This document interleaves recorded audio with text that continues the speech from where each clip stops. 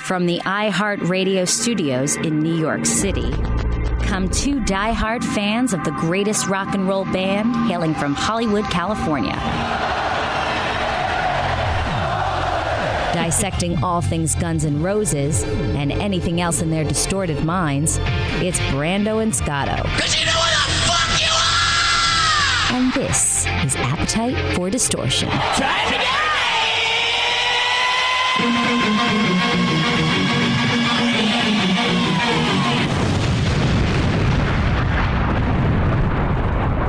And welcome to the podcast. I still love the intro that I did that thing. It is nice. Yes, episode 29 for Appetite for Distortion. My name is Brando. With me today is one of our bad apples. John Miller. I'm a proud bad apple. That's what I'm trying to call the frequent guests on this show, I guess. You know, Opie and Anthony had their pests. Gaga has her little monsters. We have our bad apples. I like my sound effects. I'm back in the iHeartRadio studios in Tribeca because the last episode we had to go down to Midtown to interview Corey and Paolo from Trivium. And just side note, because nobody gives a shit, that was the week that the United Nations was in the city and our orange president was in the city as well. Blocked fucking off everything.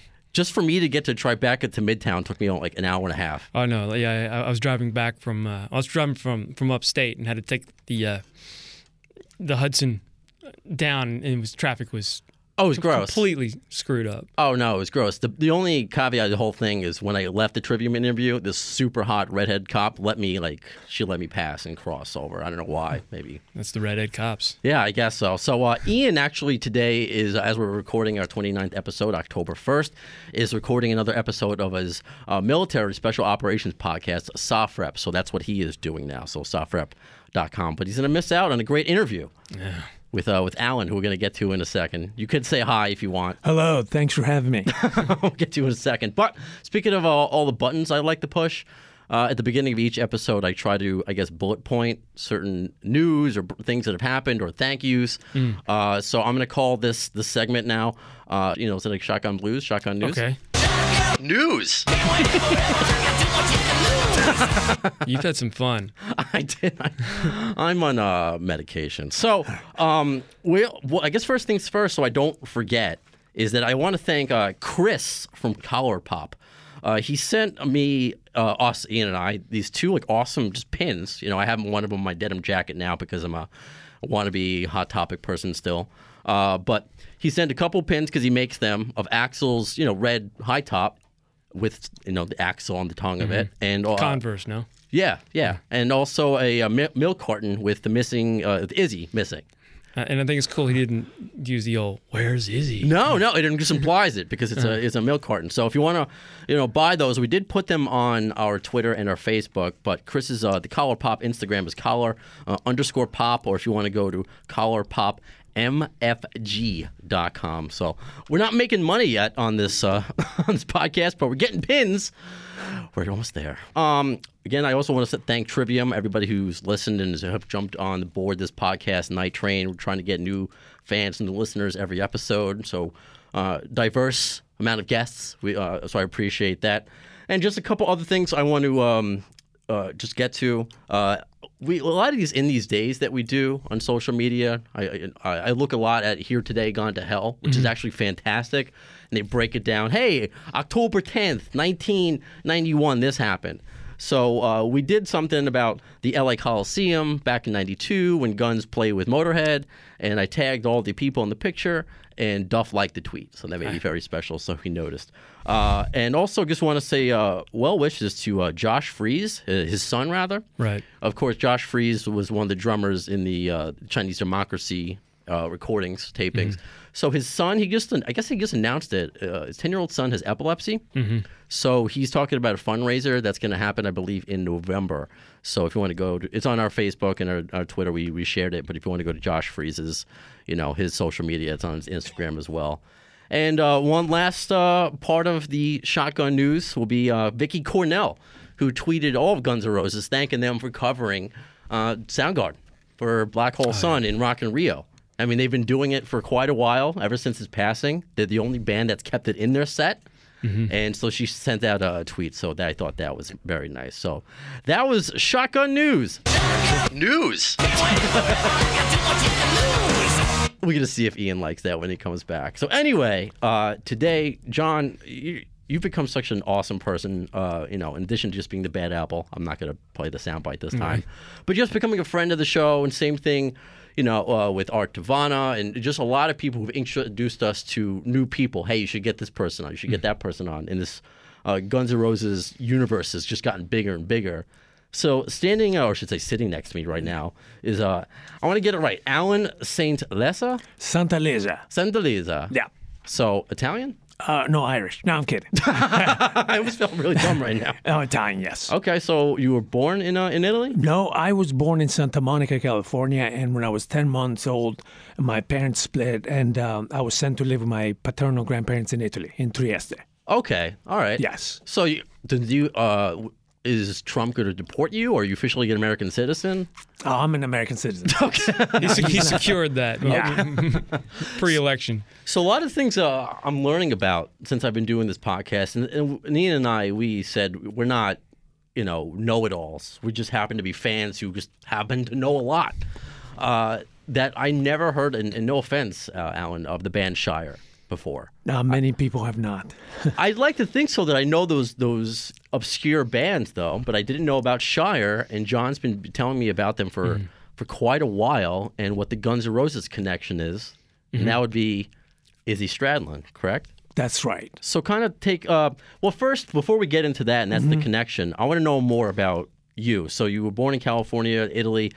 How did you get involved in the rock scene? What are your influences? I want to kind of character build Alan a little bit.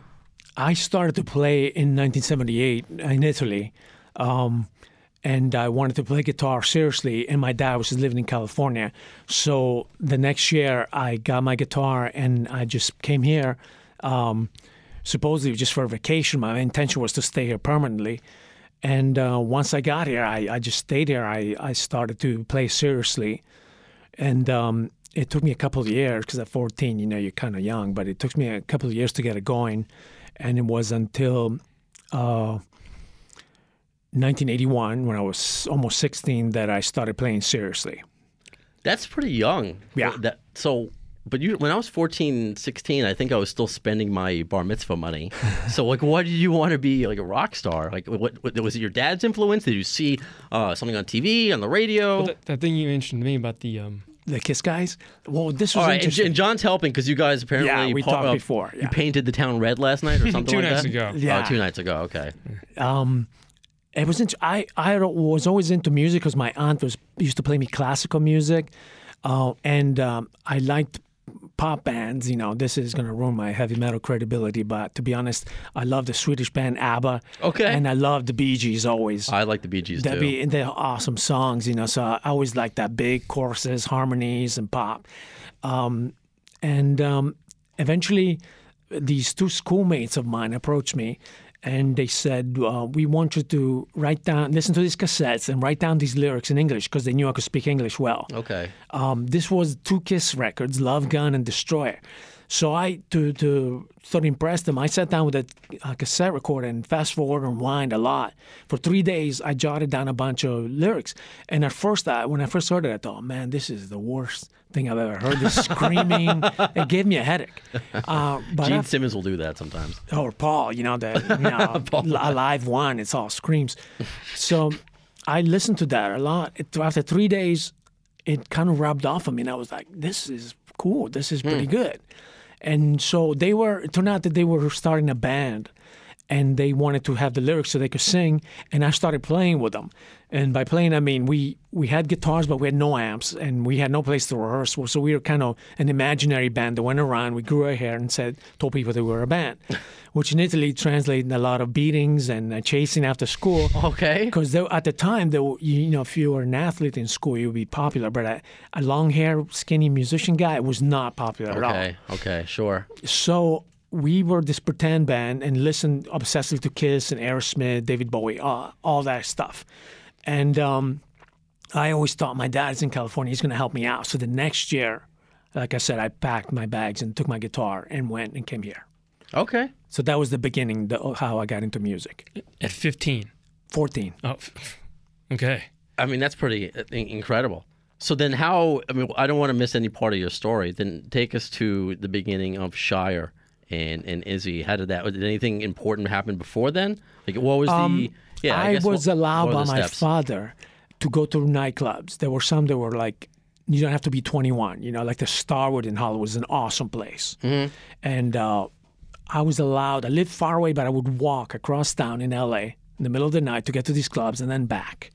I saw a lot of bands there. I saw London, which was a band that featured Nikki Sixx before he had Motley Crue, and I followed them around a lot. I even taped them one time with a tape recorder and had this recording of them. I don't have it anymore. Oh, I was about to ask that. Yeah, that was awesome. This band really influenced me. And I saw other bands like Snow. It was a band that featured Carlos Cavazza from Quiet Riot. I saw that. Okay. I saw Black Hawk Arkansas play a gig there. A lot of influence, a lot of new wave bands. To everything, I was influenced by everything. Was the Strip, I mean, before you continue, was the Strip, like, coming from Italy, did you hear about the Strip before? Because I guess, wasn't that always the tale about just America in general, how the streets are paved with gold? And I don't know if there was any sort of allure or mystique to the Sunset Strip before you actually went there. I didn't know about it. I used to go to the Troubadour, which is on Santa Monica Boulevard. It's not really the Strip. And I used to go to Starwood, also on Santa Monica Boulevard, not the Strip. Early on, I never went to the Whiskey, or there was no Viper Room. It was called the Central. Okay. What else? The Rainbow. I would go outside of the Rainbow. I was not allowed to go in, hoping that some girl would pick me up or something. But with an accent, you had a good chance. There were some times that things went quite well. Well, other than your father, I mean, how did you know that going to LA would be the place if you wanted to be a musician? Like, how had you heard about it in Italy? That's kind of like a target. I didn't know anything about it except that my father lived there, and I thought he knew people, and I thought he would help me. So it's just like a coincidence. It was a coincidence, yeah. Just because, sometimes you move somewhere because you know someone, and he's my dad, so I figure he's going to take care of me, Because it happens to be in LA instead of Wisconsin, Right. Yeah, it was meant to be. Okay. Yeah. One other detail about him, his mother happens to be from Indiana. Yes. Oh, okay. I went there first. I went there for 3 months, and it was awesome because as soon as I got there, my mother said, I got you tickets to see AC/DC. And then the next month, I got you tickets to see Kiss. And she would buy these concert tickets at Sears. They were like $5. At Sears? Yeah. Wow. Okay. And it was weird. I saved them for a while. Now I lost them. But stop losing things. I know. I lost a lot of stuff. But I saw Queen. I saw Kiss, Aerosmith, Blue Oyster Cult, and Black Sabbath. Who else? Ted Nugent, Scorpions, ACD. I saw everybody in the course of 3 months. And when I became kind of acquainted with Axl Rose, we turned out we were at the same concerts in 1980. Okay, We're wow. like, did you see AC/DC Back in Black tour? Yeah, I was there. Did you see Aerosmith for Christmas? Yeah, I was there too.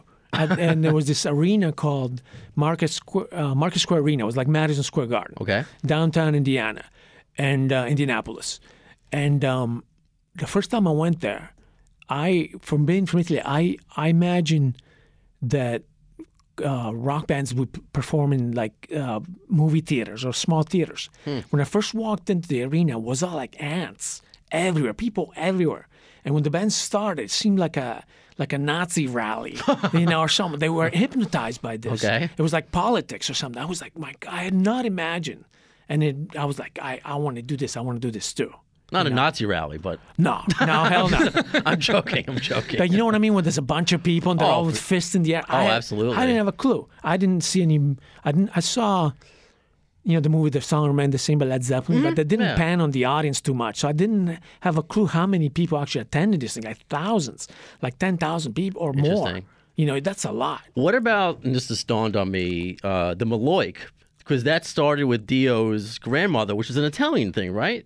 Malocchio? I'm mispronouncing it right. The Horns. The Horns. Yeah. So So did you come in when that started to be integrated with rock and roll? Because that was just to keep Evil Eye away. I don't. Because that's like, instead of the But didn't that come from like a pope was doing this, or like there was a couple different symbols and well, it the one evolved into that? well, the one that Gene Simmons tried to trademark has Yeah. the thumb out, and that kind of means I love you. Right. But what Dio had just said is that tucks in the thumb, and instead of just pointing it out, which his grandma used to do, and keep evil away, he just put it up and just made it devil horns. So I'm just asking, because you're Italian, and instead of putting your hand up like hailing a cab or hailing a Nazi or whatever, they're all just metal horns up, and you're just like, oh, I'm familiar with that.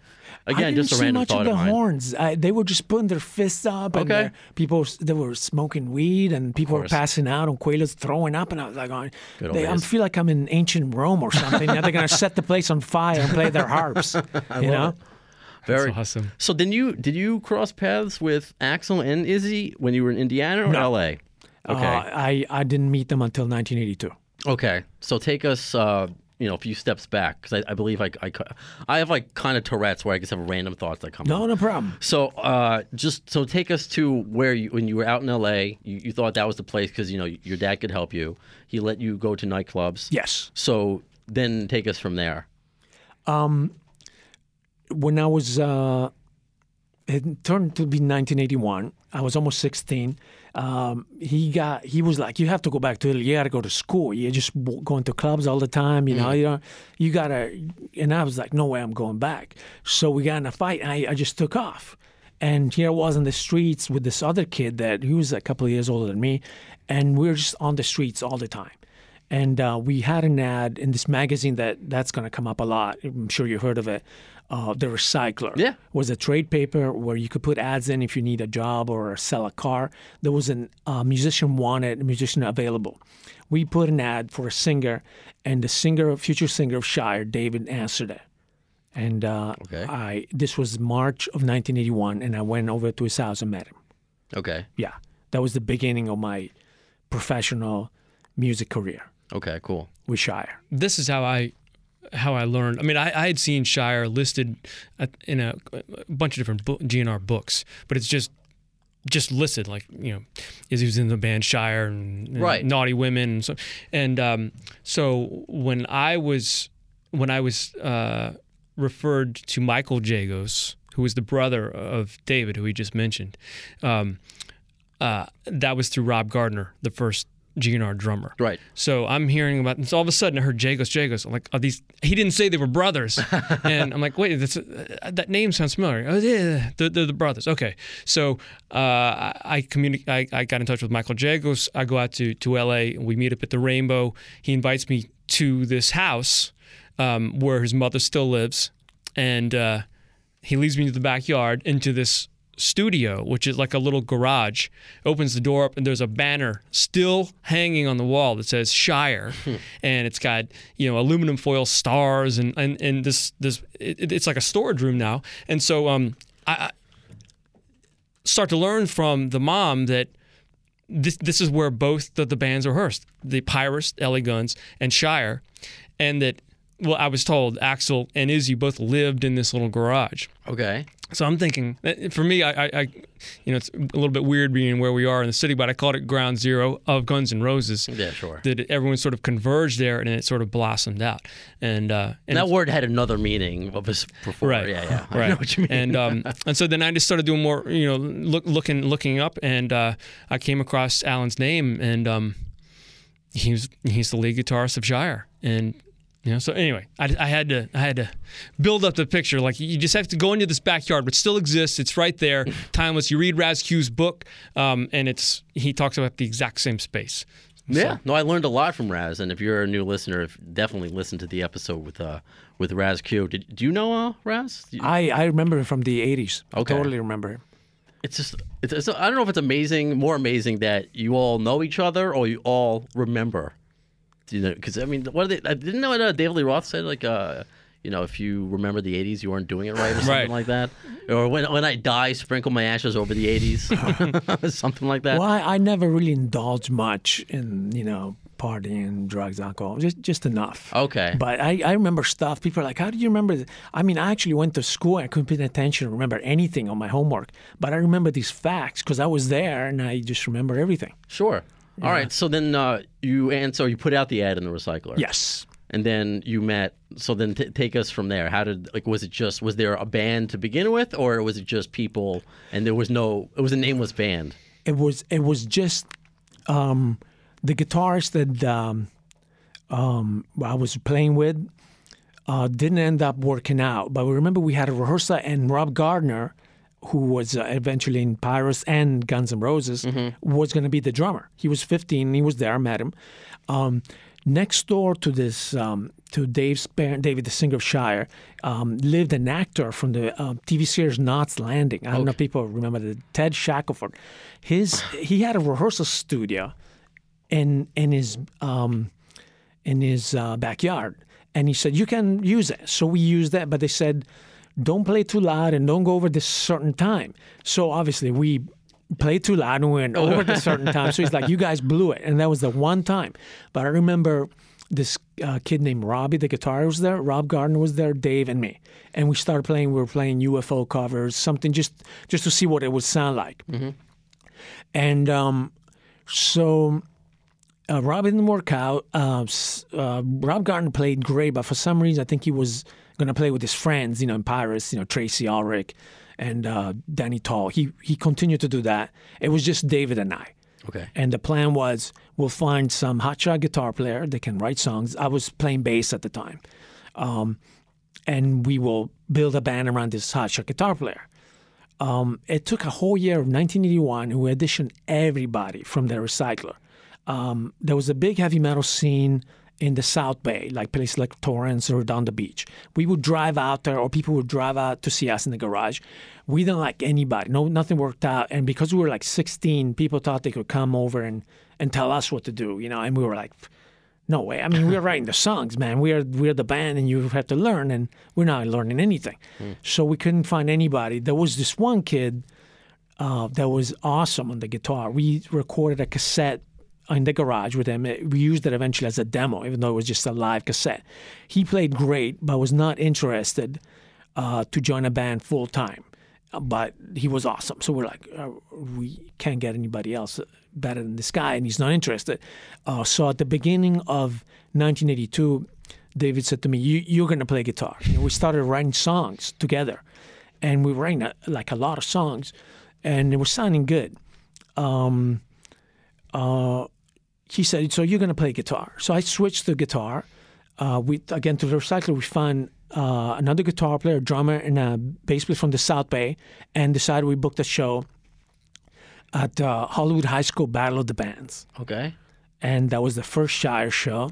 I wish there was a cassette of it, and I lost it. Loaned it to somebody, never got it back.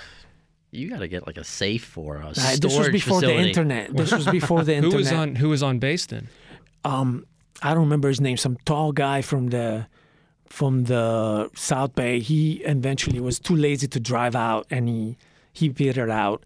The other two guys were good, but they didn't like the fact that Dave and I were so adamant about writing all the songs, and they always were kind of teasing me in particular about, you want to write all the songs, you a control freak, whatever. So we're like, all right, you're fine. Well, it began like a beginning of this cycle, this revolving door. We were like Oliver Rose in a way. We always had different members like, you want to argue with us? You're fired.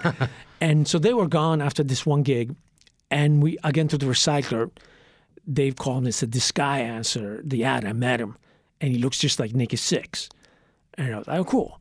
And it was Izzy Bell. He called himself Izzy Bell. I play on his last name, Isbell. Sure. And it was Izzy. We met him, and he worked out great. What was it like meeting him for the first time? Because you said you went through everyone under the sun. Everyone under the sun. So what about Izzy? He was at the time, a very enthusiastic and energetic person. Do you remember what he so he looked like Nikki Sixx? Did he have hair teased up? Yes. Okay. He didn't like hearing that, but if you look at some of the pictures of Shire at the time, there was a resemblance. The black hair teased out. I remember his shoes were creepers. You know what that is, right? So Creepers? they're like the stray cats would wear these shoes. Oh, okay. Those big 50 shoes with a big platform. Yes, okay. I know they're called creepers, okay. Creepers. I've been yeah. called the creeper. I just Yeah, he wore the creepers and looked like Nikki Sixx, and he was really keen to learn. He had just switched from playing drums with this band called the Naughty Women and a band called the Adams. Sold his drum set and bought a bass amp and a nice wide Fender Precision. So he had gear. And he was into learning so much that he made notes of the songs and taped them in front of him at the rehearsal so he could read them in the beginning. And how old was he at the time? If you were 17, he had to be 19. Okay. Yeah, he was. This is 82. Yes. Yeah, I mean, so, I don't mean to be a geek about, but he would have turned 20 in April of 82. So this is. Oh, so he was even older than us. Nerd alert! So that was appropriate. Yeah. No, I didn't even know it was coming. Oh, neither did I. No, I love the fact that you know all these Okay. things. That's why I have. No, Yeah. okay. April 8th to be exact. Oh, what a trip. So he was already 20 when we... We had another creeper Yeah. over here. Yeah. Awesome. Okay, so then how long did that? Because you moved over to guitar. Yes. But he played bass. Bass. But he's known for guitar, rhythm guitar. He could pretty much play some Well, drums too, you know. Well, I'm not pigeonholing that he no, can't no. play it. Right. But did he come as a bassist? As a or- bassist. Okay, so it wasn't just like, hey, I can play both, but we only need a bassist. No, he answered our ad. Our ad said bassist, and So he was totally Nickied out a little bit, you know, because it wasn't just with the look. He was playing bass like playing Nicki. bass, yeah. He really does. In one of those pictures that I sent you, I didn't even think how much he looks like Nikki Sixx, but he really does. Yeah, he does. But- We tweeted it out, so if you want to Okay. check it out. And after the episode, we'll put out more, of course. Right, but he didn't. Was he playing? Was he starting to play guitar? Even though he was a bass player, was he starting to teach himself guitar then? I don't know. I don't even know if he had a guitar. Although Okay. I remember when Hollywood Rose started, he had gotten himself a really nice White Les Paul. black Les Paul custom, which is like the grand piano of guitars. you know? So he got a nice guitar. He had a Gibson combo amp too. I remember stuff that, you know, I remember what people play. So it's like their equipment. And when I saw that, I was like, wow, that's a nice guitar, you know. He's serious about playing guitar. Well, what about writing? Since you were the quote control freak who wanted to write everything, Izzy obviously wrote a lot for Guns N' Roses. So was he in that mindset of wanting to write as well, or what was he like Yes, he then? was. I remember one time he said, I have just written the song on the bus. So he plays it for us. And it was kind of some kind of punk humorous song that he was known for writing, like, you know, I used to love her, but I had to kill her, something weird like that. I don't remember the title. And we were just like, okay, that's nice, but no way. You know, we were Okay. the writers, you know. Well, he said he learned guitar by listening to Ramones. You know, as a matter of fact, How do that's you true. listen? That's funny to Yeah. learn guitar by listening to the Ramones. We, to appease him, we started playing a song by the Ramones and What song do you remember? Commander. Nice. Okay. And I remember that. They do the best, they do what they can.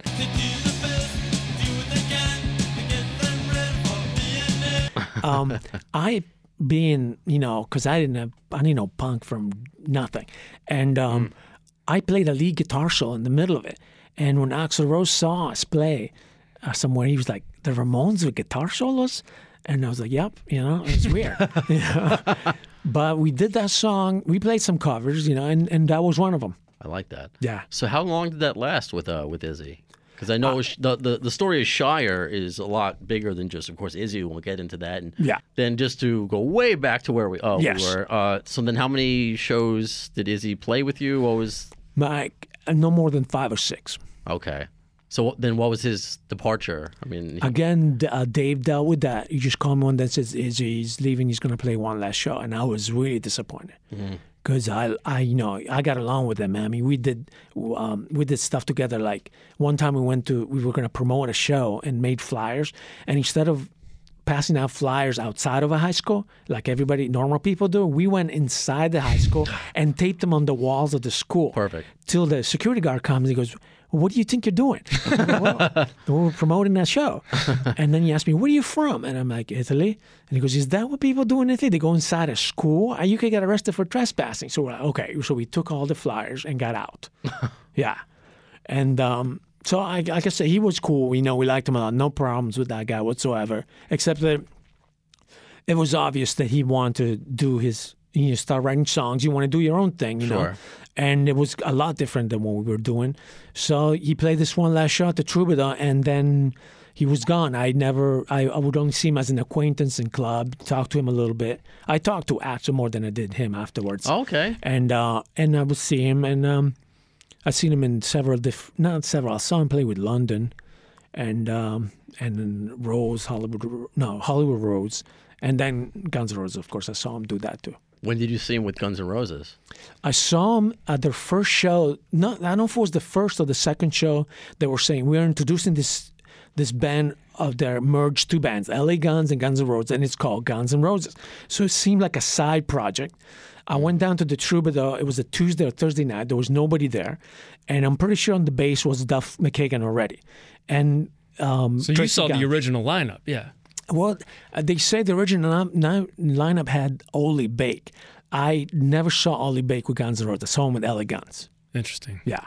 It could have been just the original shows, maybe not the original band. That's what it sounds like. The original show. It had Tracy Guns, and so no Slash yet, obviously, for you. Slash had been in it previously. But when you saw them, though, I saw Slash when they were called Rose. Okay. And that was a pretty good lineup. It was only a 4-piece. Okay. Madam Wong's West, I saw them. And we were playing on the same night. Rose was Axl and Slash, this guy named Steve Darrow on bass, and Steven Adler on drums. They had this guy, Steve Darrow, was awesome. He not only could he play bass really good, but he constantly ran back and forth on the stage like a maniac. And Axl would jump on his back and run across. And I was like, very entertaining. And they did the Nazareth song, Hair of the Dog, you know, and it was cool. Like, and Axl had his hair all up, and it was the first time that I thought, okay, this is serious, this is good. Did you know then when you were there on a Tuesday or a Thursday night, and these bands, these friends of yours formed this, super group at the time, I guess, a side project that, like, wow, this is different? Because you said you knew Axl before, you've heard him sing before? Yes. So did any of that click when you saw him for the first time, or you saw Guns N' Roses for the first time, or it was just, hey, this is just a cool band, and that's... Yeah. And you were surprised by the heights that they went to? I could tell they were evolving, but it didn't click. He was, Axl was just standing there kind of, and he didn't yet develop that hip swaying dance. Okay. Not the Davy Jones whatever dance, you want to call it. He was standing. I remember the song "Think About You." That was really good. He did "Don't Cry" and sang it really low. His voice was good low, and they did "Jumpin' Jack Flash." They ended with that. Okay. And I thought, it got better,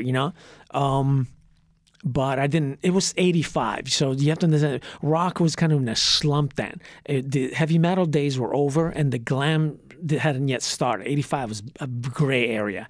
So you were like, yeah, we're playing music because we love it, but ain't nothing gonna happen, because just shit just doesn't happen, And I could not yet foresee, I mean, a lot of people in LA say, oh yeah, I love those guys from the beginning. I was there for them in the beginning. Right. I believe that. But that's typical LA BS, because if you that's why I ask you. If you were into them, why didn't you go to the shows? And why didn't you, if you're a record label, why didn't you sign them then? Right. Because it was raw, and frankly, it was kind of like Shire. We would bring, we play a show and our girlfriends would be there and a couple of friends from other bands.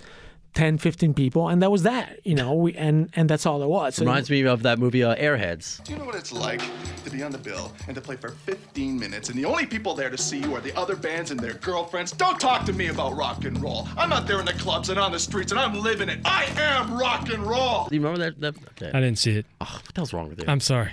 Airheads was a good movie. All right, I'll edit this out. Good. That's fine. I'll remind you. Okay, thank you. All right, so that's what I wanted. I wanted like an initial reaction, because a lot of people do say that. Oh, I knew right away. And sometimes I'm like, just like you said, do you really know right away? One of the people that really was there for them, I have to say, was this booking agent lady that I'm sure you heard of, Vicky Hamilton. Yes, we've had her on the show. Oh yeah, yeah. She booked Shire too. Okay. And with her, she worked for Silver Lining Entertainment.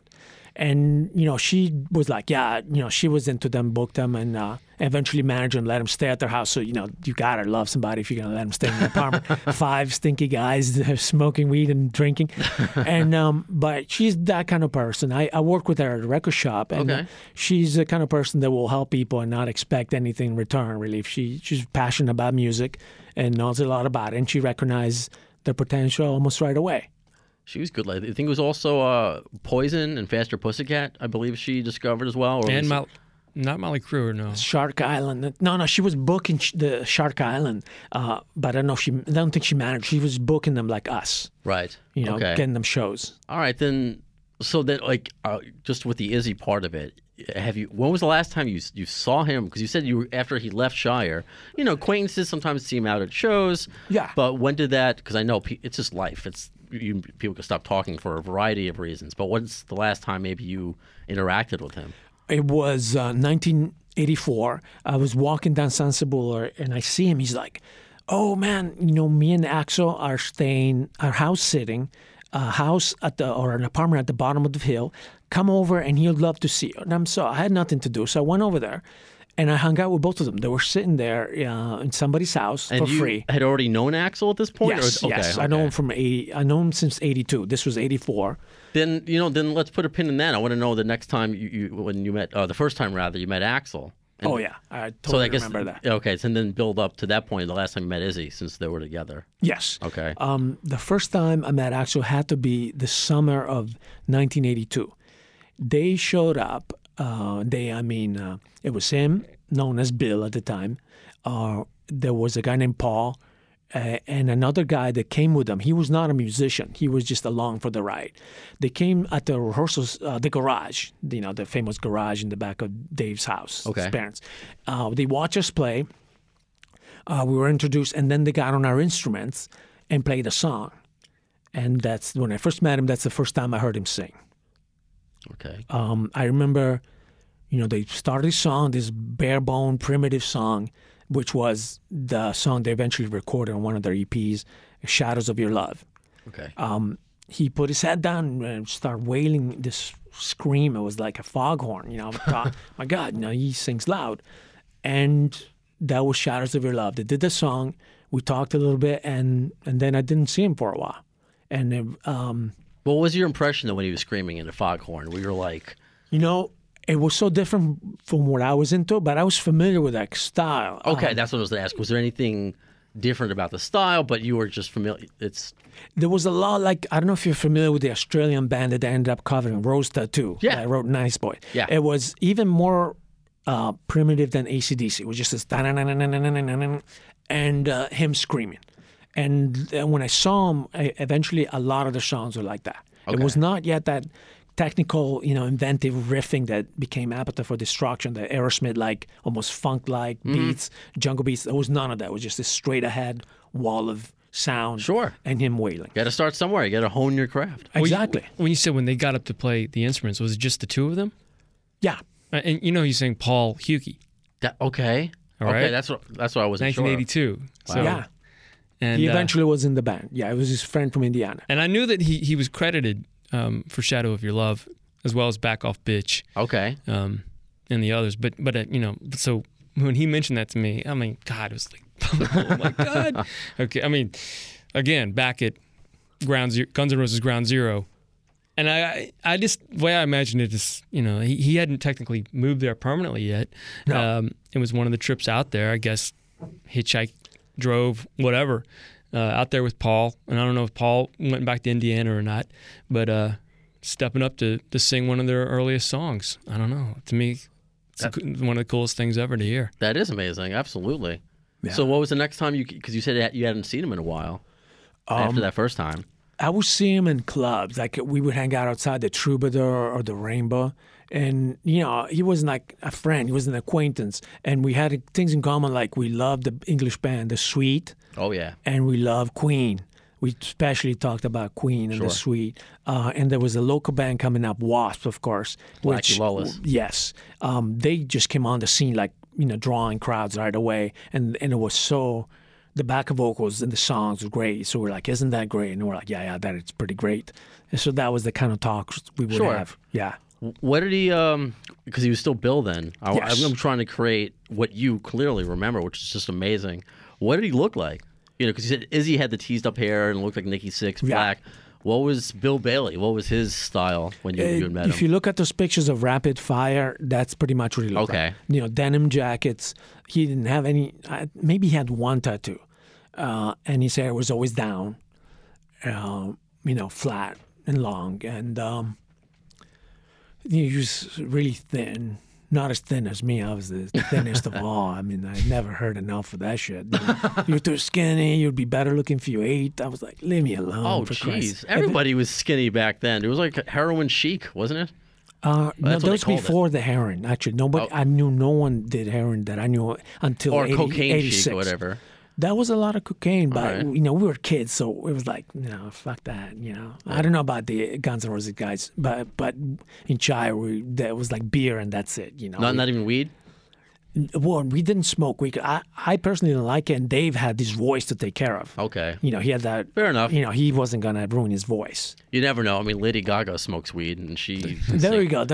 But you know, different strokes. Yeah, no, absolutely. So then I guess let's cross the streams, as it were. Sure.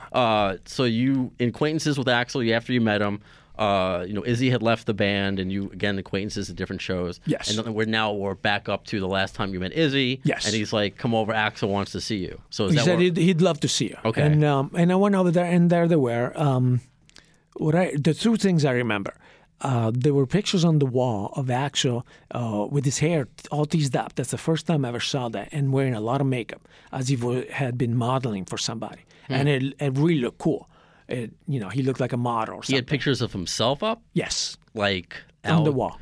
like where he just has like a painting of him, like, you know, fighting a bull. That's me taking the bull by the horns. That's how I handle my business. It's a metaphor. I get it. No, it was Like- a painting of him with this wearing this. But I mean, like, are they 3x5s that are on like a mantle? 8 that you by have in your- 10s. 8x10s, whatever. You have on Like your, a flyer, you know, like a Okay, yeah, I- maybe not all over the place. Maybe Okay, like two I or three. Just wanted to know the level of ego-ness at the time. Okay. Well, maybe it was also a reference, like if he wanted to redo it. Oh, of course. I'm just trying to be funny and you're ruining it. But- Oh. Well, see, one thing about him, he's very familiar. He was very familiar with all kinds of music. Mm-hmm. You know, the glam from the 70s. He knew Gothic music like Bauhaus. You know, Okay. that was kind of in the early 80s coming up. They wore a lot of makeup. And, you know, he looked like he was going to dabble with that as well if that's what it took, you know. He could go normal or he could be this glam image type of guy, which, let's face it, I mean, in LA at the time, not anymore, but at the time, if you wore makeup, you know, look at Motley Crue, if you wore makeup and you look convincing enough, you could draw a bunch of girls. Yeah. And if you draw girls, then guys are going to be there. And next thing you know, you have a crowd. And then from then on, record labels get interested and you have a career. Yeah. So everybody was trying to do that. And that's why they passed out flyers. And that's what Motley Crue did. Motley Crue drew big crowds in 81 before even MTV. They were huge. And there was no doubt, there's no way this isn't going to succeed because people loved them. And we were all trying to do the same thing, kind of going, you know, that's what translates into success. We got to get out there with flyers and we got to draw. You know, some bands could draw big, some didn't. Obviously, you know, when I first saw Poison, they worked like maniacs. And That's what I was just thinking of. you Sure. know, passing out flyers all the time, constantly, and it worked.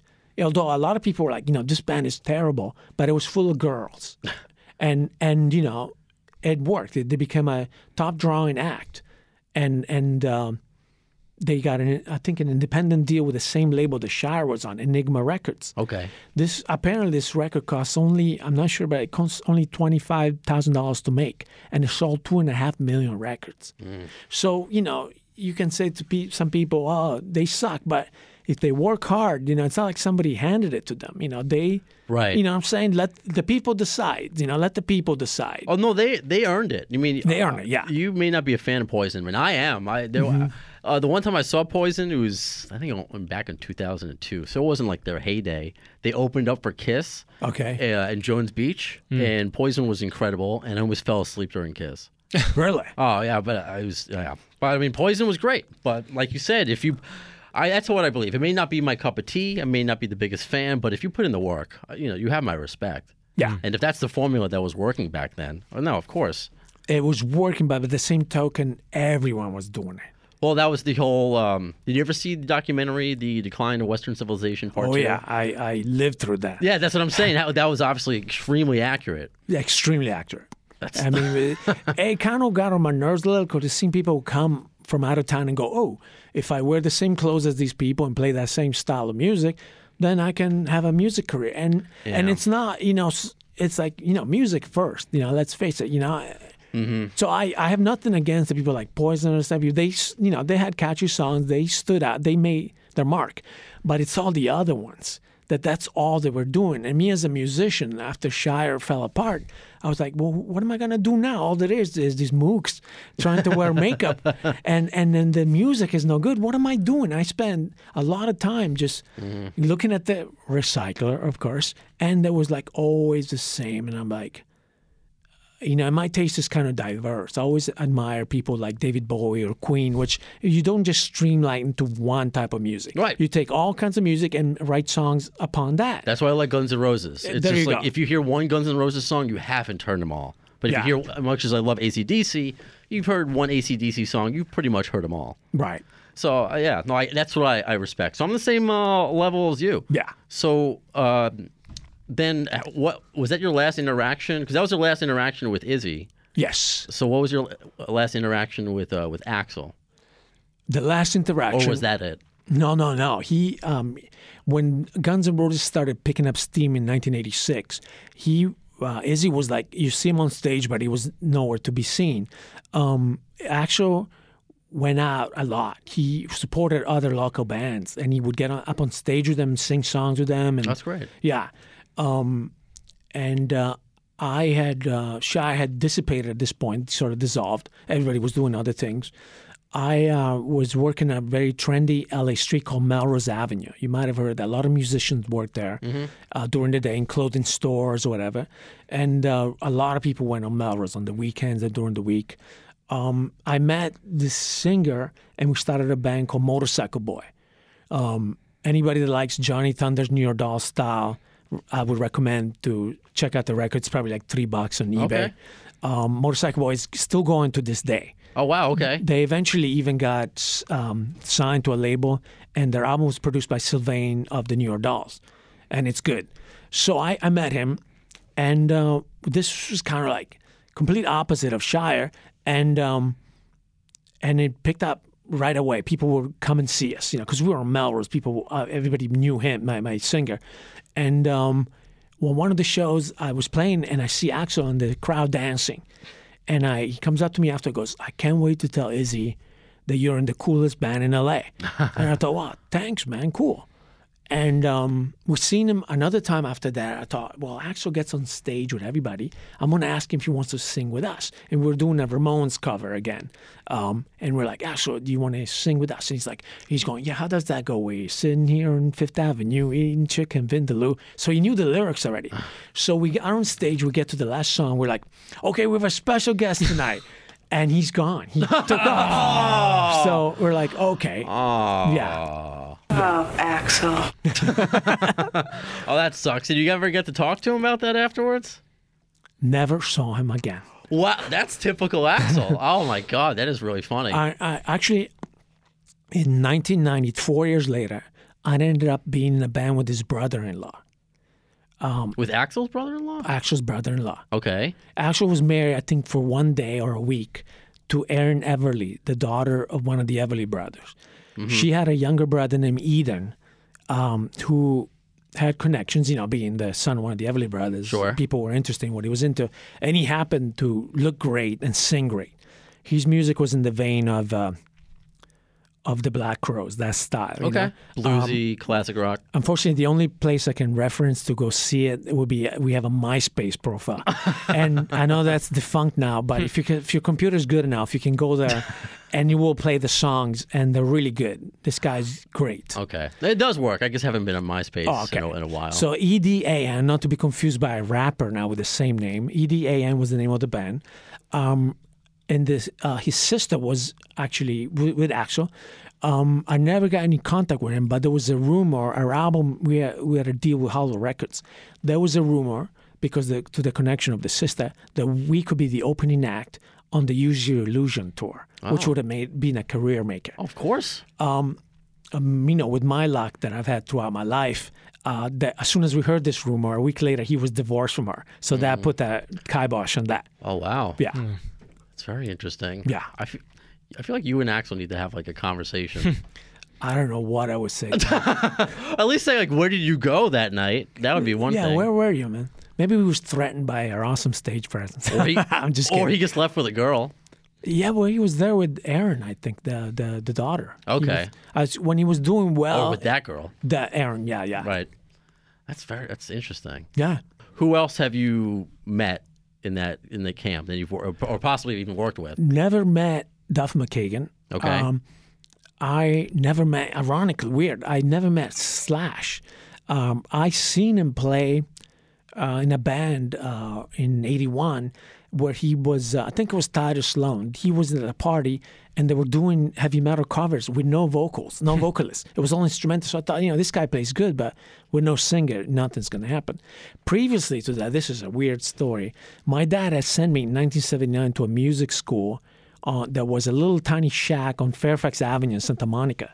I used to go take guitar lessons once a week, and I would see Slash. Fairfax Avenue, Fairfax High School? Up. All right. Right up from the high school. Continue. Mm-hmm. I saw Slash and Steven Adler were going to the same school. Mm-hmm. So I asked my teacher, I can't find anybody to be in a band with. What about those two? And he goes, oh, that's Saul and Steven. You don't want to be with those kids. They're crazy. Awesome. Yes. Yeah, they are, but you probably still wanted to be with them. Oh, that would have been cool. So then where did your life go after that? That's what I want to get to also as well. Or I don't want to skip over the what am I skipping over? The Shire EP. Oh yeah, which I think is terrific. Thank you. I was just listening to it. That's again. on YouTube, by the way. If you put Shire EP, the whole thing with Don Dokken is on there. And the new song Fragile. Oh yeah, very proud of that one. Don Dokken did the new EP. No. He did it in '84. Okay, because fill me in because you have no bio. So it's not even like I'm. I know, no problem. I tried to be as prepared as I can for these interviews. So I prepped John a little bit. That makes it sound like I was your fluffer. I was asking you about Alan before, so I want to know. So Don Dokken did your first record. Our first and You're so only uncomfortable record. now. It's great. Our first and only record was produced by Don Dokken. Okay. And Michael Wagner, who became a producer later with Skid Row and everything. He was the engineer. Okay. Dokken was the producer. Okay. Do you still have a relationship with Don or no? No, I just saw him play in the parking lot of the Rainbow, ironically. I was going to go up and say hi, but by the time I was able to go backstage, he disappeared. People just disappear. In fact, it was funny because I saw they got on stage and his whole band was like throwing horn signs and fists, all pumped. And he gets up there and he goes, "Let's do this. I got to be in bed by 11." Oh my God! And it didn't look like he was kidding either. My co-host who's not here actually went to South Dakota or North Dakota, I forget. That was that one reunion show they did in the States, Dokken, last year. Right. So, he went by himself to go see Dokken, the original Dokken. He said he was a great time, but he had a great time, but he said... The club was a part shooting range, right? It was... Arcade, shooting range, bar, restaurant, radio hotel. station, tattoo parlor. I want something like that out here in New York City. But yeah, so he got to see the original Dokken. And yeah, Dokken seems a little bit worse for the wear nowadays. Well, I have to say, he's 67. Well, yes, I always take that into account. And a lot of people, if they smoke cigarettes or something... Wait, he's 67 or 57? 67. Is he really 60? Wow, okay, all right. Yeah. You would know. I didn't know. Okay, now I feel even worse. Let me think. Okay, I was 18. He was 32 already. Oh wow. Oh, so I guess I didn't realize that when Dokken broke, he was already kind of older. Yeah, people were giving him shit about that, but I respect him that he kept going, and he had a lot of connections. His manager was Cliff Bernstein of Metallica, and who else? Wait, who else is Cliff? Well, Cliff Bernstein was a great manager.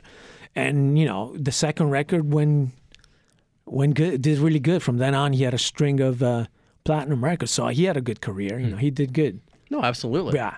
Okay. Well, when did you guys decide to put up the Shire MySpace that I found? He's I guess 64, by the way. Oh, sorry. How dare you? I was off, though. But, I mean, that's still pretty old. Anyway. Because But he can sing still. There's a lot of haters that be like, he can't hit the high notes, but the whole concert is on YouTube, by the way, Docking at the Rainbow. You can see it for yourself. He's not singing flat notes, doesn't, but there's haters out there. People even think that Axl shouldn't sing anymore. It's like, come on. We'll get into that, too. Right. Someone who's seen him. But, John, you were going to say something? Oh, no, I was just... I guess it's unrelated. That's what we do here. The MySpace page that I first found you guys on, there's a song on there, Joyride. Oh, yeah. But I mean, when did that start? I mean, how long? That was 8 or 9 years ago. I got in touch with Dave again, and we were working on some songs. But then we didn't keep doing it. There was other things in life that got in the way. We didn't start playing until 2014 again. Okay. All right. Because we didn't mention that Johnny Christ, who was the first Hollywood Rose drummer, was the drummer in Shire when Izzy was there. Was he the whole time that Izzy was there? Or he was there the whole time. Okay. And then his departure, I mean, did he play in both bands at the same time? Or both bands at the same time. Okay. Yeah. All right. But there's an Adler connection, right? I think I just didn't Adler introduce Dockin the other night? He introduced Dockin. It was like a month ago. Okay. Yeah. That was what Ian was talking about, that they were doing it on Facebook Live, and I guess when they were about to bring out Adler, they cut off the live. That said, no, he's not allowed to do that or something. Or Ian described it better than I can, and I think it was the last episode he was on. Then all of a sudden the Facebook Live went away. So I don't know if Steven is under a muzzle again. Jeez. I don't know. I don't know. It was a weird Facebook Live thing that I feel like Ian is the only one who saw. I have no idea. Well, if that's true, he's getting the bad deal of the cards here, I don't know. I don't know. I mean, after the fact, he came out and was saying some bad things about the GNR thing. Yeah, but I mean, getting cut off from Facebook Live.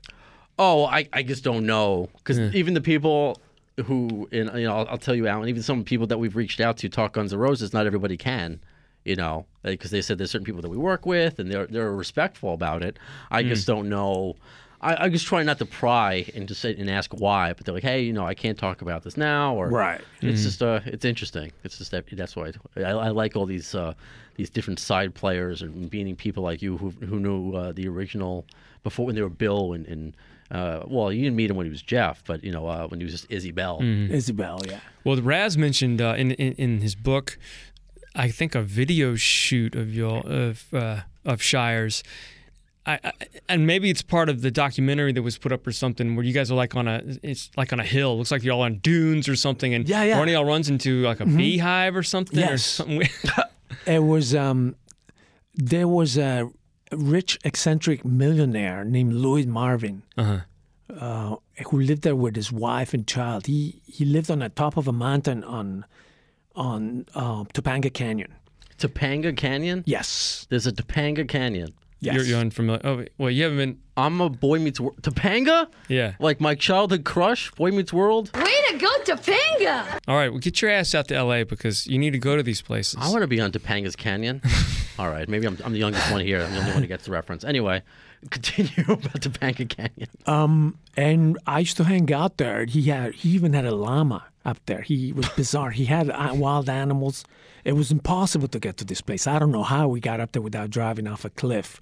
But we got up there, and this guy, we had the first track of our EP. We decided, let's make a video. So it was like actually a video to tape, And we filmed this video, and there's parts of it on YouTube. There's a new interview with us, and then you see us what we looked like back then. Ironically, 3 or 4 years later, Don Dockin, who knew the same guy, filmed one of his videos on the same mountain. So we're like, oh, who's copying who now? I forget what the song was.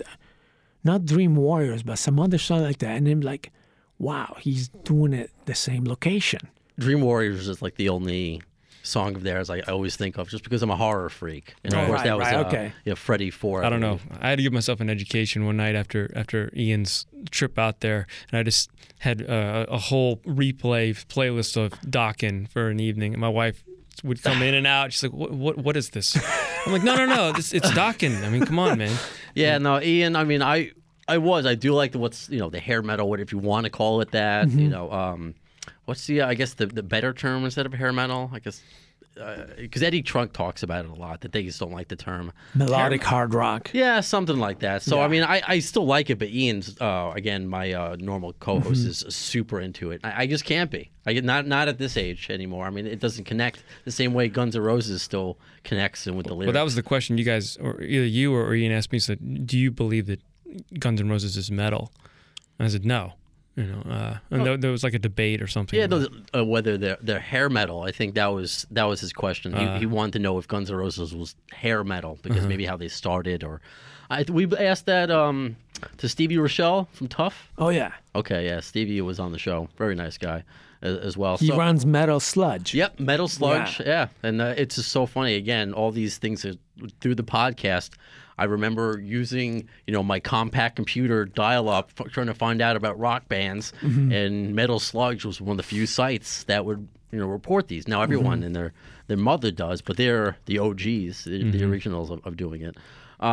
So then, if those are your last experiences with Axl and Izzy, because I want to catch up, obviously, with you. Sure. I want to get your opinion on it, because you touched on it before about with Dokken's voice.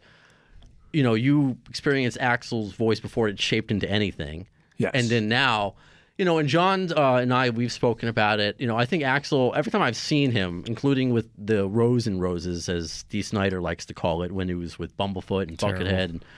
And, I still enjoy, I get it, but because Guns N' Roses is a brand. But, he never sounded off. But there have been plenty of YouTube videos where it doesn't sound good.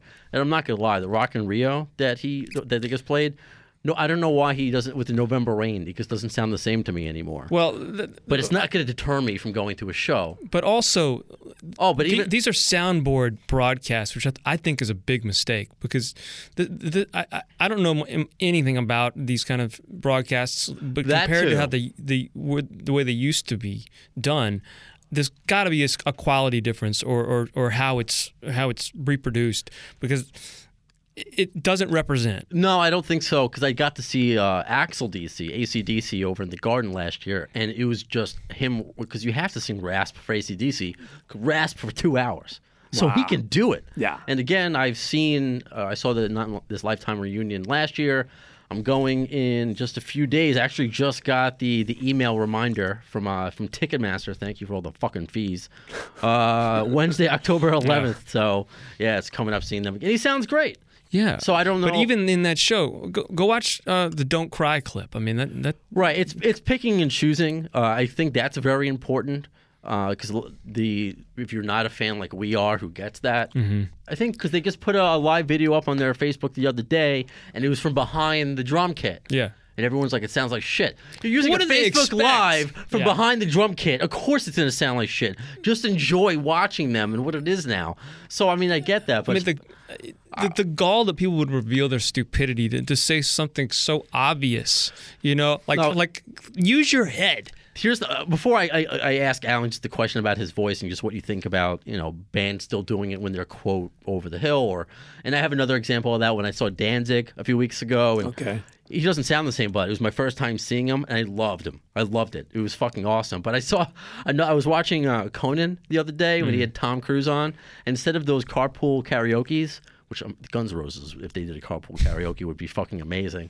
But because it's Conan, he has to make it weird. And it was just him and Tom Cruise in a car for 9 minutes, just like with awkward conversations and silence. I didn't see this. It was brilliant. Obviously, it's a joke. Okay. And Conan asks him, he's like, so tell me about Officer and a Gentleman.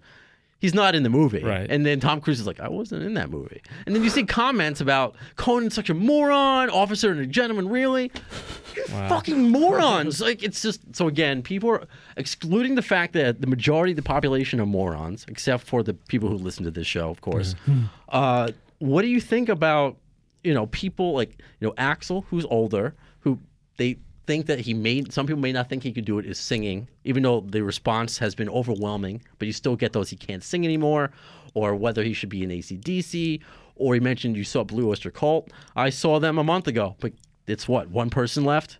So I want to know Did they have Kasim Sultan on bass from Todd Rundgren's Utopia? I believe so. It was a great show. Don't get me... As long as they have Buck Dharma. It's a great show. Or Frank Zappa's Hologram is going on tour.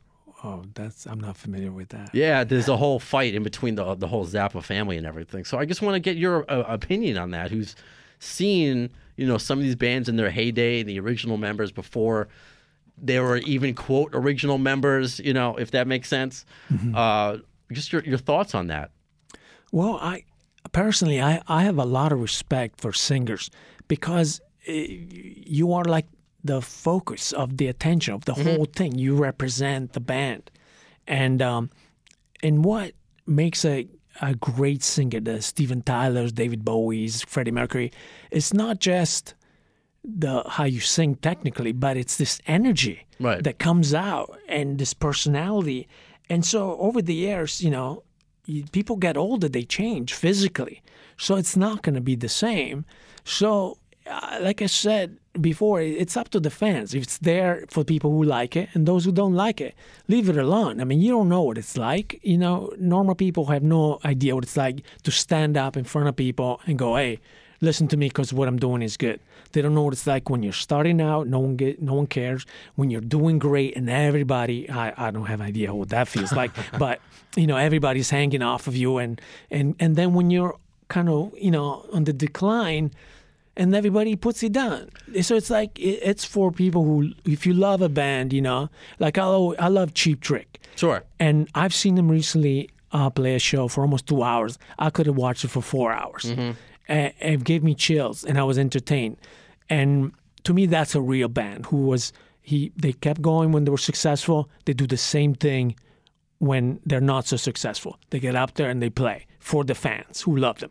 And that's what it's about. If people still love Guns N' Roses and they like their new material and they want to hear some of the older, more power to them. Rock and roll has gotten old, but the fans have gotten older too. So people will still go see the Rolling Stones in their 70s, and their original material is not as good as the 60s and the 70s, but people still go. It's there for those who love it. Oh, what's your alternative? Give me a brand new band right now that sound as good as those bands did then.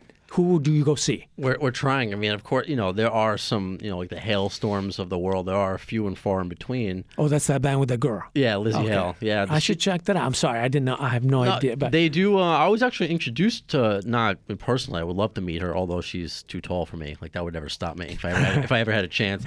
They did a cover of "Out to Get Me" on their first, I think, like EP, and it's sick.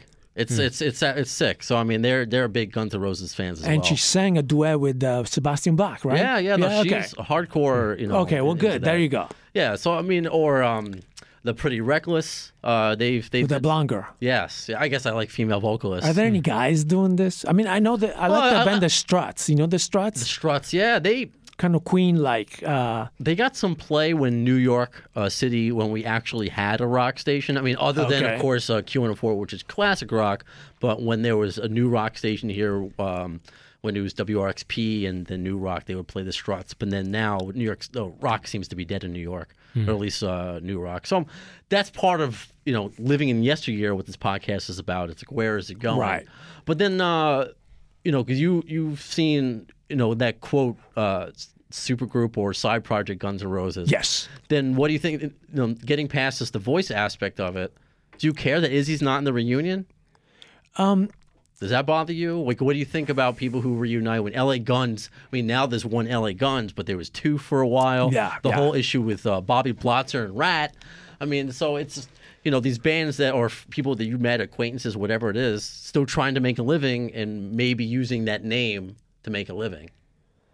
Like Stone Temple Pilots is actually supposed to announce their new singer soon. Wow. At least when this podcast is coming out. Wow. I thought that was weird for me. I don't know.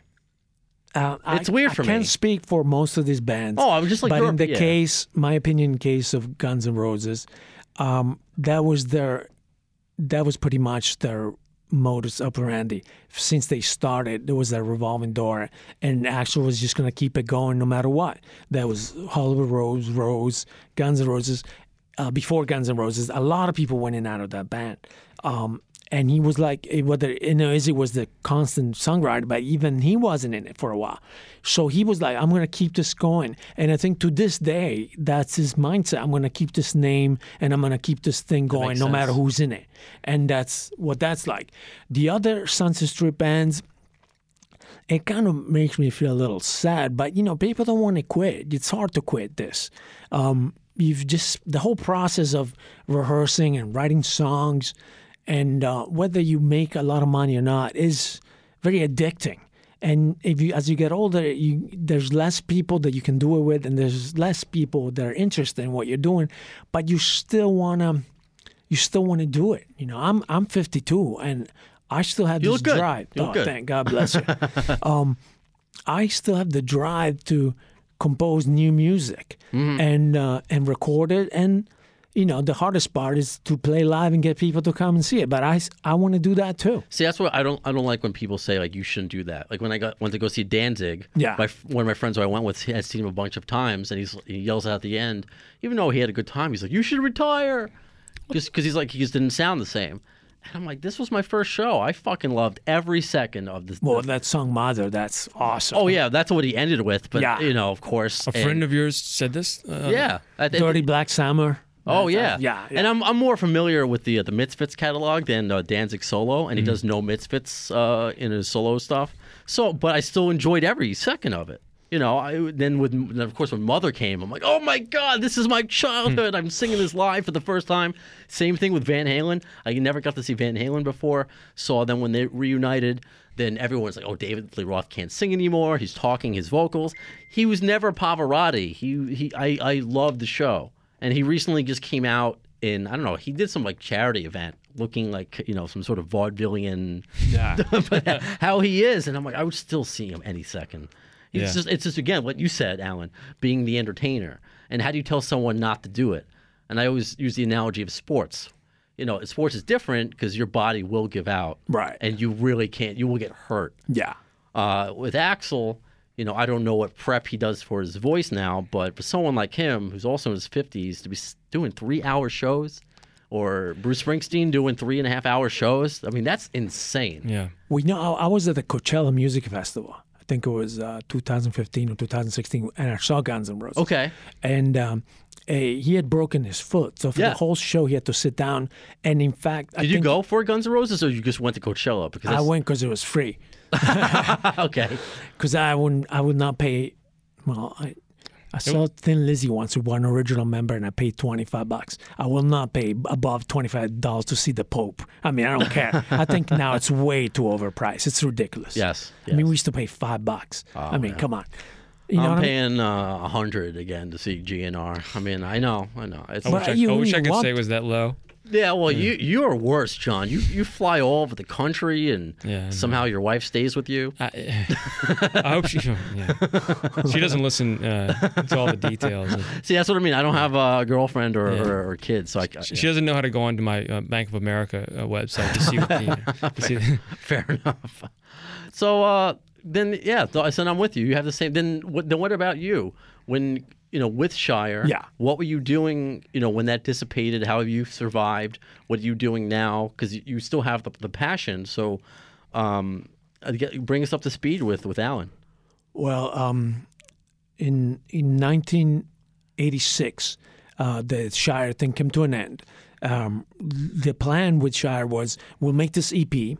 It's going to get on the radio. A lot of other bands are doing it, like the Great White, if you're familiar with them, right? Yeah. That's what they did. We had Lardy. The keyboard guy. Yeah, we interviewed him as well. Oh, right. He did a mix of Mr. Brownstone, and I was told, and I won't reveal my source, because you can find the mix of Mr. Brownstone on YouTube, but the source that I heard that Axl fucking hated it and wanted it to be buried. Well, but that's neither here nor there. Anyway, continue. So I was saying that the EP was supposed to get on the radio. Then we get radio airplay, we be popular, we get a major record deal, and then our professional career would start. Unfortunately, got on the radio, but for a very brief time, and then that was that. The record label said, "No, we don't want to make a full-length album with you." We were disappointed. Everybody started doing other things, that funny. We did one last show. The radio station KNSC had a sponsor, a Battle of the Bands at Gazzari's. And if you win, you would win airplay. So we thought, okay, we'll enter the Battle of the Bands. It'll be like a comeback. And we'll totally win because we're more seasoned than the other acts. And we'll be on the radio. So we reformed. We called Johnny Christ, which was an awesome guy for saying, sure, I'll do it. The guys that we had didn't want to do it. They were doing other things. And we called Rick Akayama, the bass player of Hollywood Rose. Okay. He also Rick Richards. Rick Richards, yeah. He said sure because he was a friend, and he learned back vocals, everything in like a week, and we went and did it.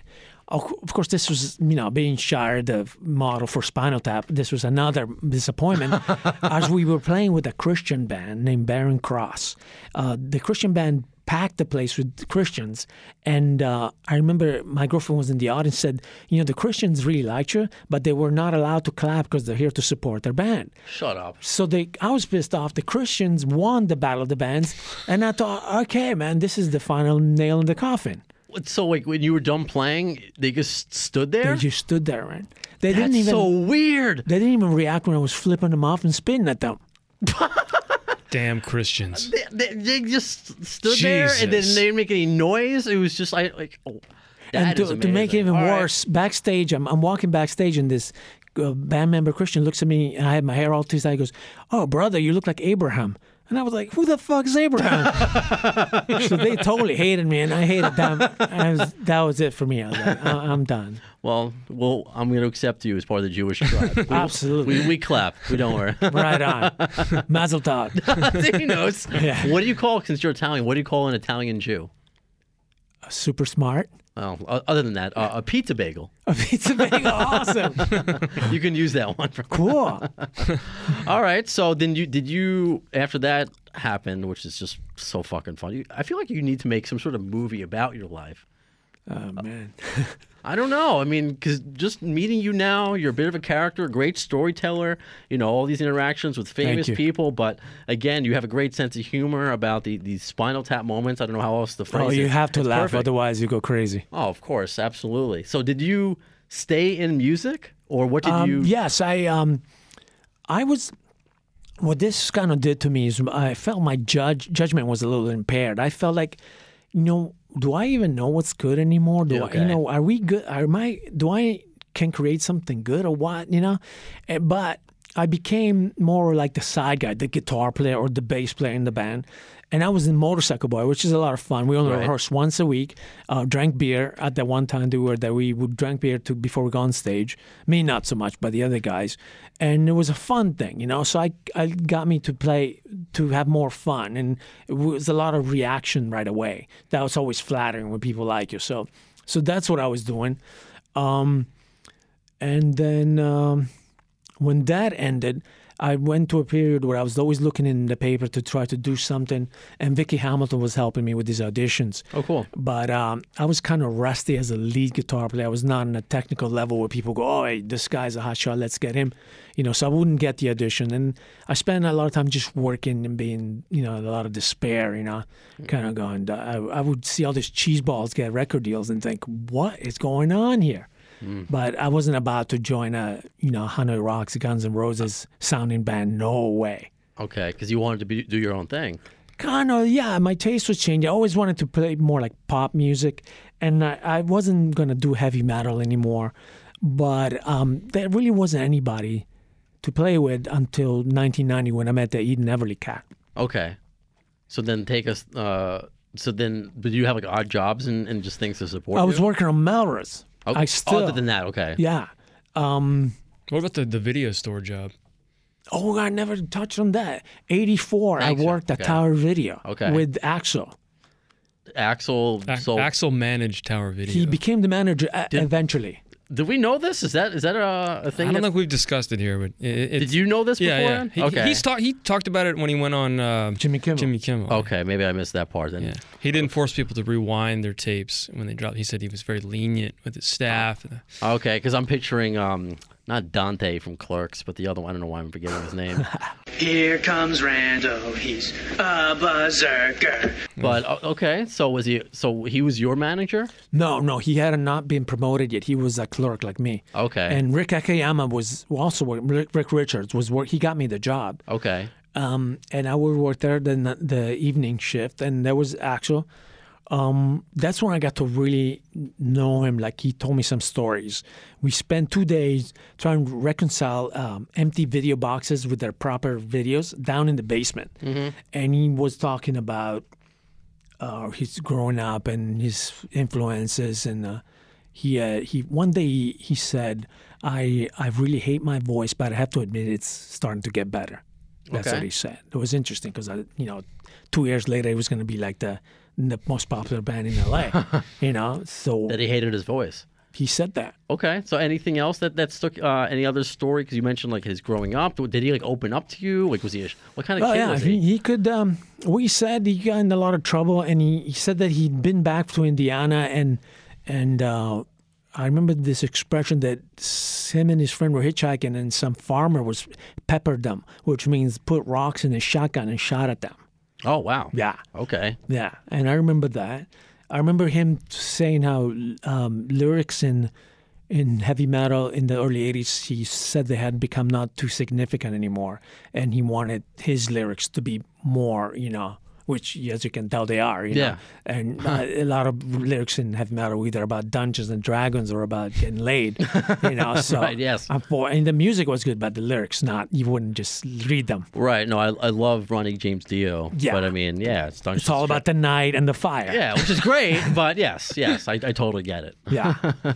And he mentioned he liked Patti Smith a lot, the punk poet and singer, and he even liked Born to Run by Bruce Springsteen, which I was like, come on, man. And he goes, no, you said to me, to people like me, that song really means something. Mm. What about movies? I was just going to talk about that. He loved Scarface. Okay. He told me, look at that movie, man. That guy never took any shit from anybody. And I was like, yeah, you're right. And he loved Terminator. He was like, you can't stop that guy. You couldn't stop him. So before Terminator 2, obviously. Okay. Imagine. Wow. And check this out. He got a hold of a bootleg copy somehow of Prince Purple Rain. Okay. And we went to Raz's apartment and watched it. Okay. And he was totally into that movie. He kept saying to me, look what he's about to do. Look at his moves. He was totally into it. You could see all the influences there, everything you're mentioning. Yeah. Scarface to Prince, you could just kind of see Axl, those influences in him a little bit. You know It's a movie funny. you really like? This is odd, but a remake of the French New Wave classic Breathless with Richard Gere. And the movie had bombed, but he really liked it to the point when customers would come to entire video and say, boy, that movie is the worst. And he'd go, yeah, to you. Yeah. That's great. Is this after recommending the movie to them or something? Or? No, people will come, and then they talk about movies. And he was the kind that would not take shit. That's cool. Yeah. All right, so then let's go up to. I'm glad you didn't forget that story. Thank you, John, for remembering. I'm glad you guys, have mail bonded a couple days to get these stories. Then we'll be going up to 1990 then with your bit, because I want to catch up to where you are now. Yes. All right, so then you got back into the music in the 90s?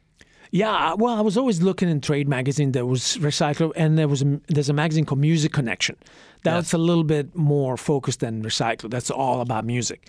I saw an ad that said the influence. One of them was Rod Stewart and the Faces, which I always liked the Face. I always liked Rod Stewart too. Yeah. So I go, cool. So I went and met this kid. He was only 22. The audition was insane. He made everybody come at the same time. So it was like, well, who's going to go first? And he looks around. He looks at me. I went dressed to the nines, all in velvet. I figured, okay, I'm going to look like a member of the Faces. So I was wearing crushed velvet, I walked in. He said, come with me to my car. and he puts on a cassette. It's a little weird. Yeah. But there were so many guitar players He in that locks one the door. room. Showing. Sorry. Well, I'm not homophobic or anything. I could have kicked his ass in there. Yeah. But he puts a cassette on. He goes, "Can you play this?" And I'm like, "Sure." And he goes, "Can you play it by tomorrow night?" I thought, "Holy shit!" So I was like, "All right, I can." So I went home and I was like, he said, "If you don't remember the chord, just play leads." We played a show at Molly Malone, and his manager was there, and suddenly I was in a band. I was in a band. He told me my dad was in the Everly Brothers. So it's like, okay, I made the connection. Oh, this is Aaron's brother, Aaron Everly's brother. Mm-hmm. And so suddenly I was in the band. I was in a band, and we were signed. I mean, I wasn't signed. He was signed by the same A&R guy, Tom Zuta, that signed Guns N' Roses and Motley Crue. He was developing Eden to become a recording artist for Geffen. When that, after a few months, didn't work out, we were immediately signed, no question asked, but to Hollywood Records, which was this, I think it's still around. It was a record label owned by Disney. So they had tons of cash. They didn't know what to do with it, but they didn't know how to promote bands really. But they even signed Queen.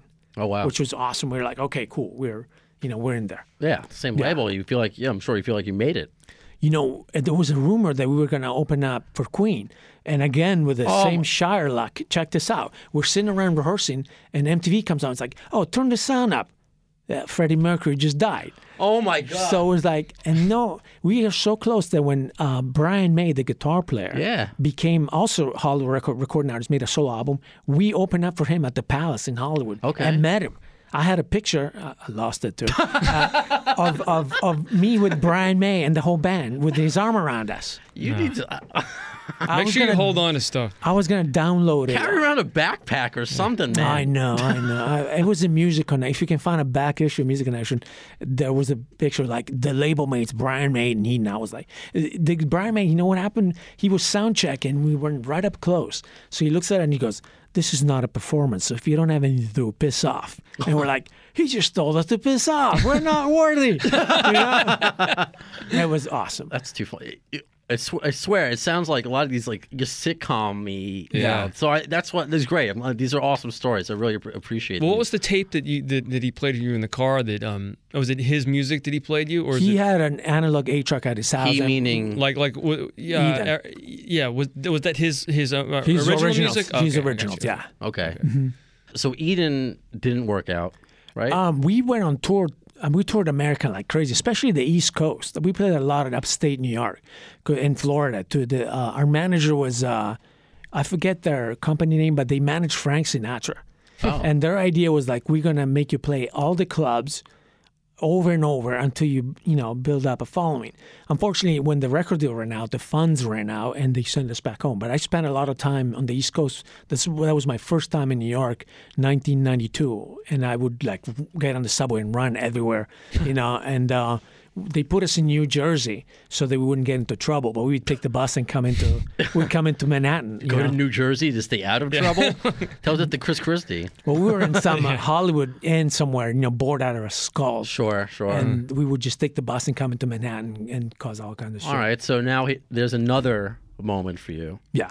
So then, catch us up again. So what's been, because it's been many years, a few decades up until 2017. Well, this is finally 1995.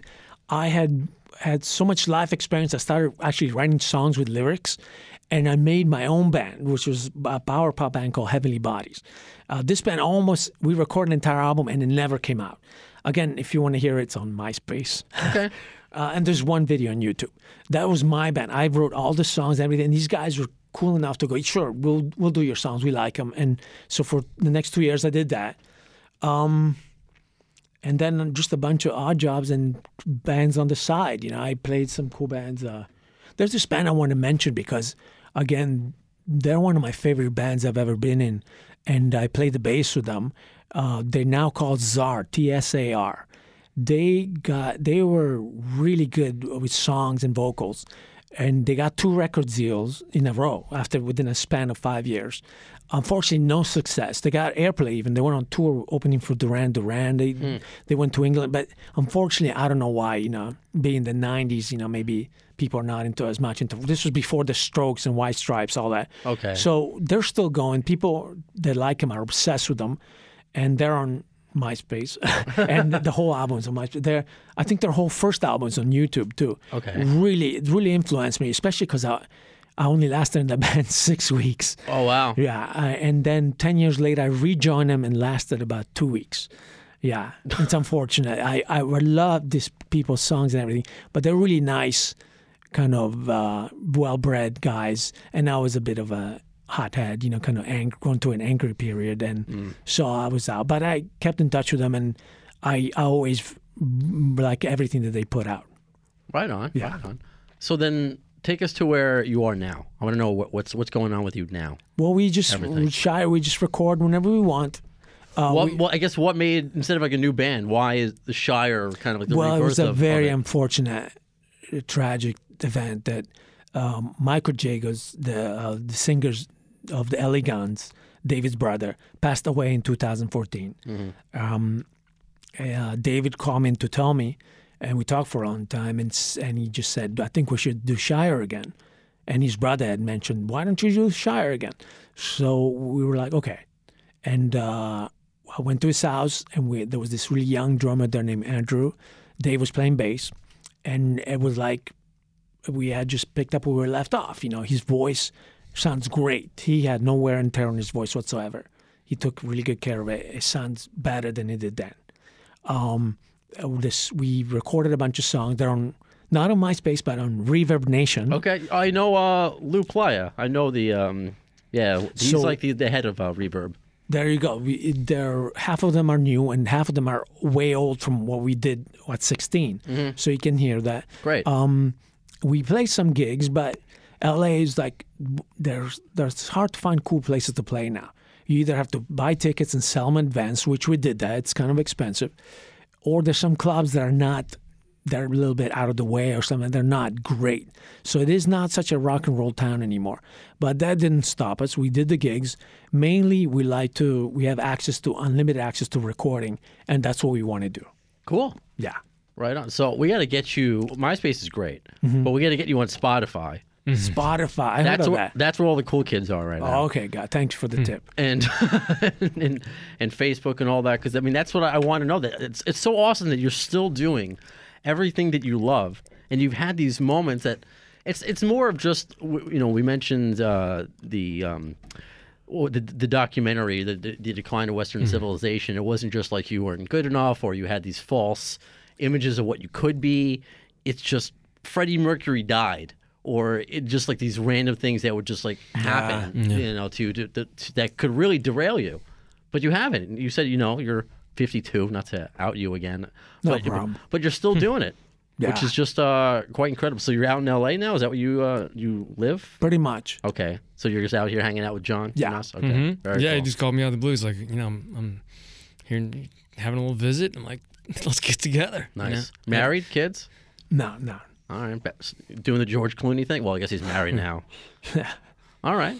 Very cool. Well, the thing about what we were talking about on the ride down is that, the thing about him is he's lived the experience that all these guys did of being a kid, because he didn't grow up in L.A. and he came to L.A. as a young teenager, and like you said, you were like living on the street for a while. Yeah, I'll be honest. I just told him this on the subway. As living on the streets seemed to make those guys angrier and tougher. On the inside, I was scared.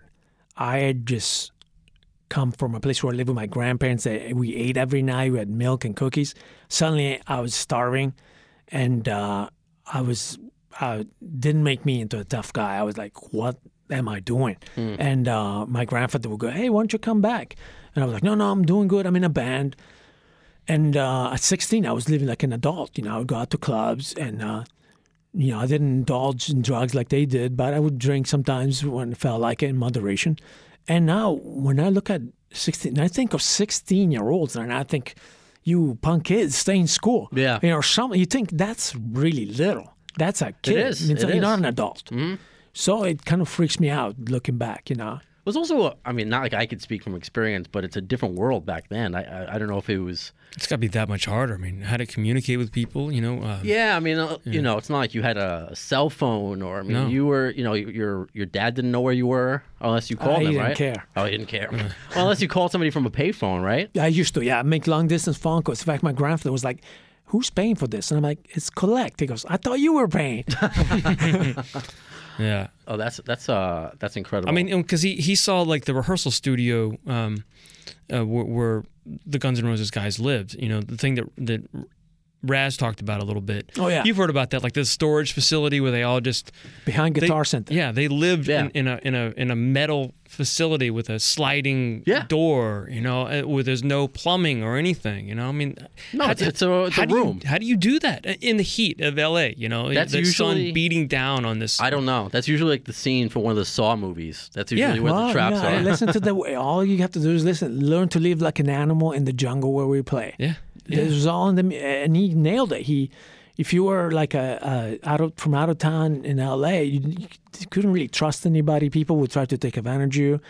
Girls were psychotic and could be vicious. You know, they cheat on you. It was like it could drive you nuts. And in his first album, he nailed the whole experience. Do you feel that same way about when he recorded "One in a Million" with those lyrics? Because that's how John and I feel too. Or do you feel? Because now, I mean, it still gets circulated nowadays. The people might assume that they're racist. Who's the comedian Eric Andre? I mean, he's a younger comedian. He's a show on. Familiar with him? No. He's a show on Adult Swim. Okay. I mean, he's pretty popular, but he just thinks they're all Guns N' Roses all racist because of One in a Million, because it has the N word, you know, the F word for gay people. But again, that's painting a picture of what he experienced at the time. And it's a different world, so I don't know. I mean, you couldn't do that song in 2017. You know, it'd be quite a risk. God, you see, that's a tough one right there. I mean, I'm not a really angry person. I personally wouldn't use words like that because, now these are power words that could really offend people and get your ass kicked in a serious way, you know.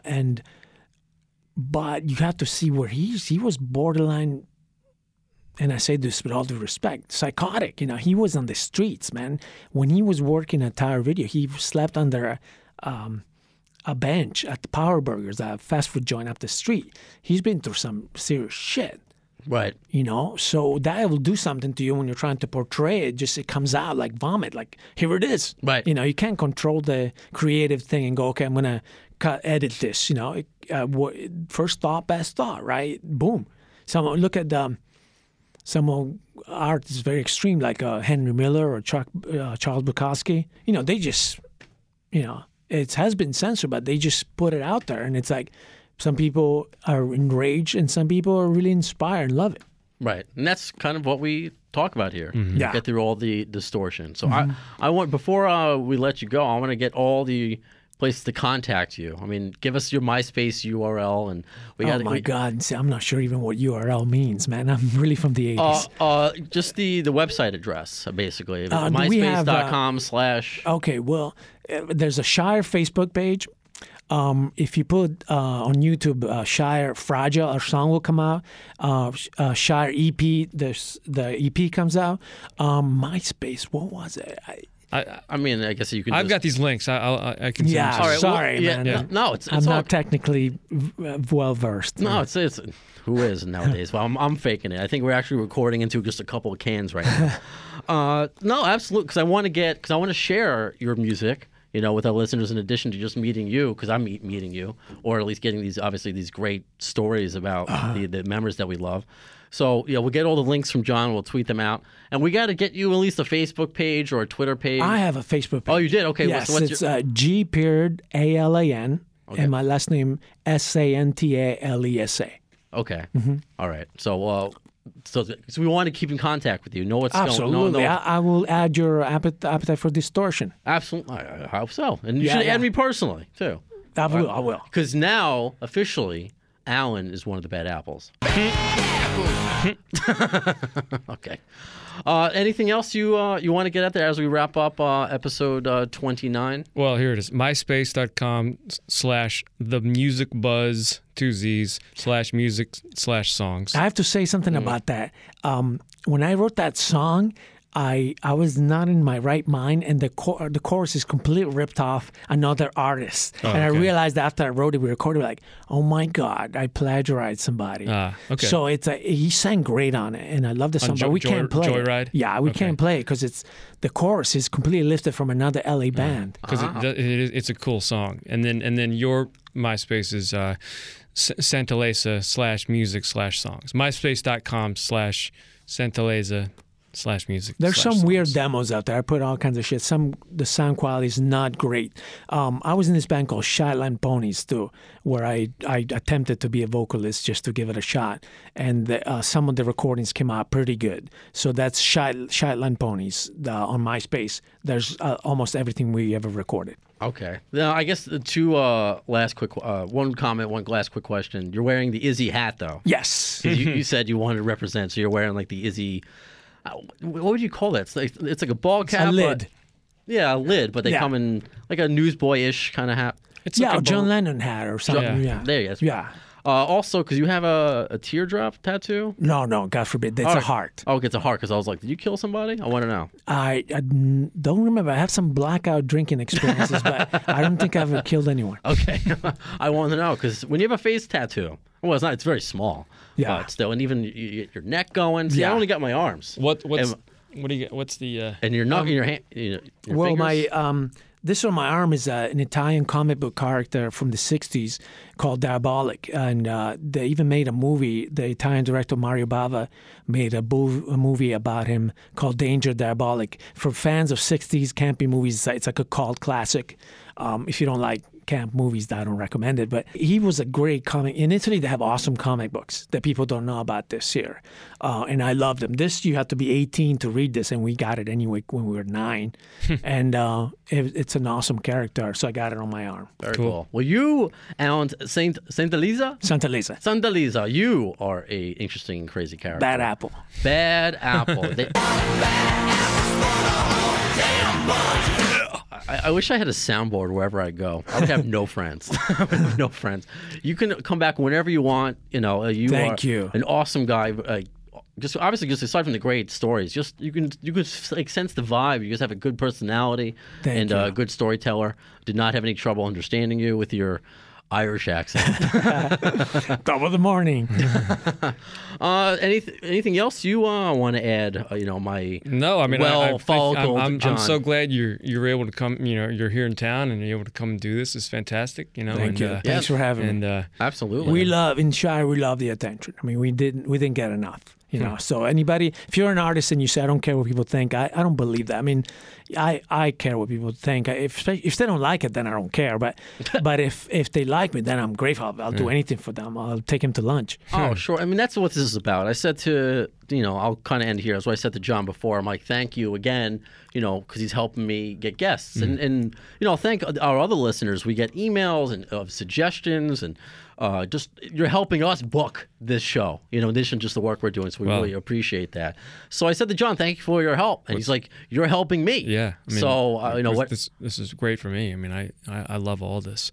So this is absolutely great. So I guess if that is it, the conclusion of episode 29 of Appetite for Distortion. We got a countdown till October 11th. Yes. And the other thing I want to say is, like, I want to see Shire play live. That's what I want. I want Johnny to join you for drums, however, if that's possible or not, and I want Izzy Stradlin to play bass.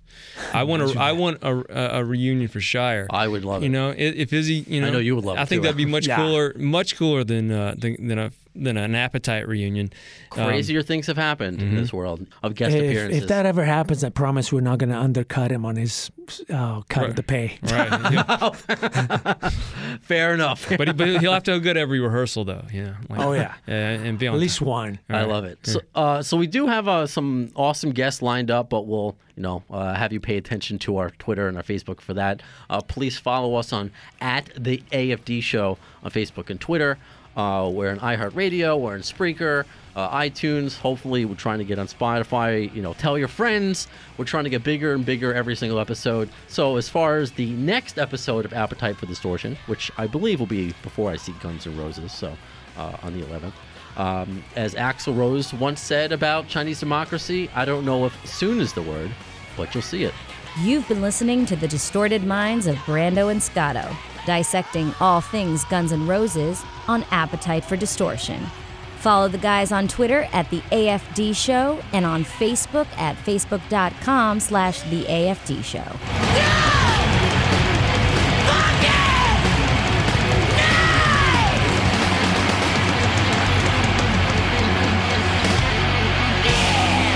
Thanks to the lame-ass security, I'm going home.